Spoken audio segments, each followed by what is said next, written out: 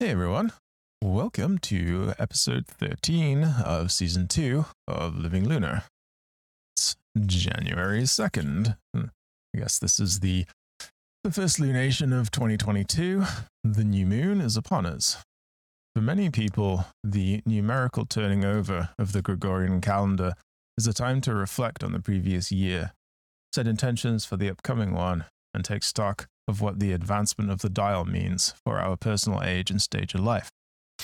Many cultures, religious systems, philosophies, and traditional ways of being do not necessarily mark this time as the end of a cycle or segment, but even within those spaces, the incrementation of the numbers still has weight.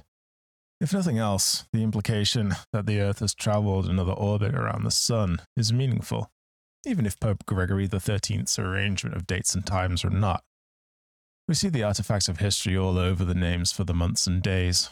A small but obvious and often overlooked example is the names of the months September through December are named after the Latin words for the numbers 7 through 10, for these are the 9th through 12th months in our calendar. The reason for that, over time, is that other months were inserted in the beginning of this old calendar we use, and these original months were never renamed. If there's a significance to all of this, it's that time, or at least the human experience of it, is often made up to suit our immediate needs, whether it's collectively pretending that time has sprung forward or fallen back an hour for dubious agricultural or energy efficiency reasons, or how the immediate nature of international communication in the information age drives home that it can simultaneously be tomorrow's daytime and yesterday's evening, depending on your location on the Earth. We see it all around us in everyday life. As complex as this is to us, it is also of no significance to the universe at large. If we scale the time span of the life of a star to fit into a manageable display, then a single human life is too brief to visually present on that scale. Yet to the person whose time we cannot represent, those 80 or so years we may have in this embodied experience, that span is quite literally a lifetime of ours. And so, as each year turns, we attempt to place it in the context of our own particular existence. I'm not personally one for New Year's resolutions. The idea that we're going to draw a line in the sand and adopt a new way of being by sheer force of will is, to me, another example of egotistical patriarchal thinking. Habits form by repetition over time, and often what we're told about habits are merely the responses, the coping mechanisms we've developed in response to our daily experiences in the world. To truly change them is necessarily deeper than simply saying, I will initiate change. Why have we formed a particular habit in the first place? Do we use it, as I believe we often do, as a coping mechanism? If so, what is the underlying situation that we're coping with? Is there a more healthy, fulfilling, expansive, or restorative way that we can manage that underlying situation? Do we need to change something fundamental about ourselves, our lives or livelihood, our relationships to ourselves and others? Do we need therapy or a diagnosis and medication? There are often so many layers to what on the surface seems like a straightforward moral or character failing, if we're to believe polite society, that is. But looking deeper than that and discovering what's really there is essential for long-term growth and understanding. If we want to quit eating candy, or maybe drinking coffee is a better example, it could be as simple as we enjoy the taste and feel of a warm coffee as part of our morning routine, or it could be as complex as we need the caffeine to set our brains on the path each morning because we don't get enough sleep at night. We may not get enough sleep for benign temporary reasons, or we may stay up too late at night to wake comfortably the next morning because of mental health or other reasons. If the morning coffee is a coping mechanism, then deciding arbitrarily one day, it's bad for my health, my teeth, my wallet, so it's gone, could be a bad decision if we haven't done the work in the other areas to correct our sleep and break out of that cycle. I'm not saying this, by the way, to give an excuse for continuing bad habits, more to say that recognizing the habit is a good first step, and we need to be kinder to ourselves and more intentional at the same time.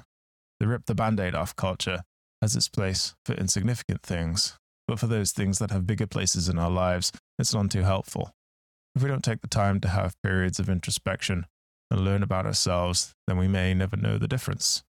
If we don't know that difference, then we can be effectively sweeping our own legs out from under ourselves with sudden and misplaced commitments to rapid change. As we have tended to do with this podcast, Let's move into some tarot pulls now around this line of thinking. As ever, I pull for myself.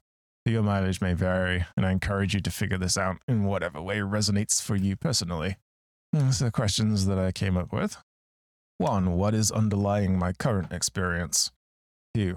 Where should I look to initiate change? 3. What is the container in which this change would grow? 4. What are the interconnections to this change within myself? And 5. How would I best support this change? And so for those questions, I pulled the Ace of Wands, the Six of Wands, the Three of Wands, the Nine of Wands, and the Ten of Swords. So for question 1, what is underlying my current experience? That was the Ace of Wands. So all aces are about new growth, and this particular ace represents creativity and the passion of the discovery and exploration of new ideas. In this context, it's not difficult to imagine the ace as representing the desire to move forward, to create, to have energy and be energetic. So for question 2, where should I look to initiate change? I pulled the Six of Wands. For those who are following along from the previous episode, we also pulled the Six of Wands last week, about which I said, sometimes interpreted as a triumphant return or a moment of recognition on the journey, the Six of Wands is about seeing where your advocacy is coming from. I think this makes sense here too, that I should look to where I am supported, to who is in my corner, to remember that I can be in my own corner myself. Initiating change from a place of power makes sense. For 3, what is the container in which this change would grow? Well, the Three of Wands. There's a contemplation in this card. The traditional Smith Rider-Waite imagery shows a person on a cliff looking out over a vast sea, 3 wands stuck in the soil with their hand on one of the wands. The implication of this often being interpreted as the moment of choice before action or change. The wand has been chosen. If the Three of Wands is the container, then the growth comes from the weighing of options and the making of decisions, which also makes good sense. For 4, what are the interconnections to this change within myself? Well, the Nine of Wands. The figure in the traditional Smith Rider-Waite art for this card has an expression that I've often interpreted as exasperation or even contempt for the wall of wands they've built. They began this project in good faith, of course, and have progressed far.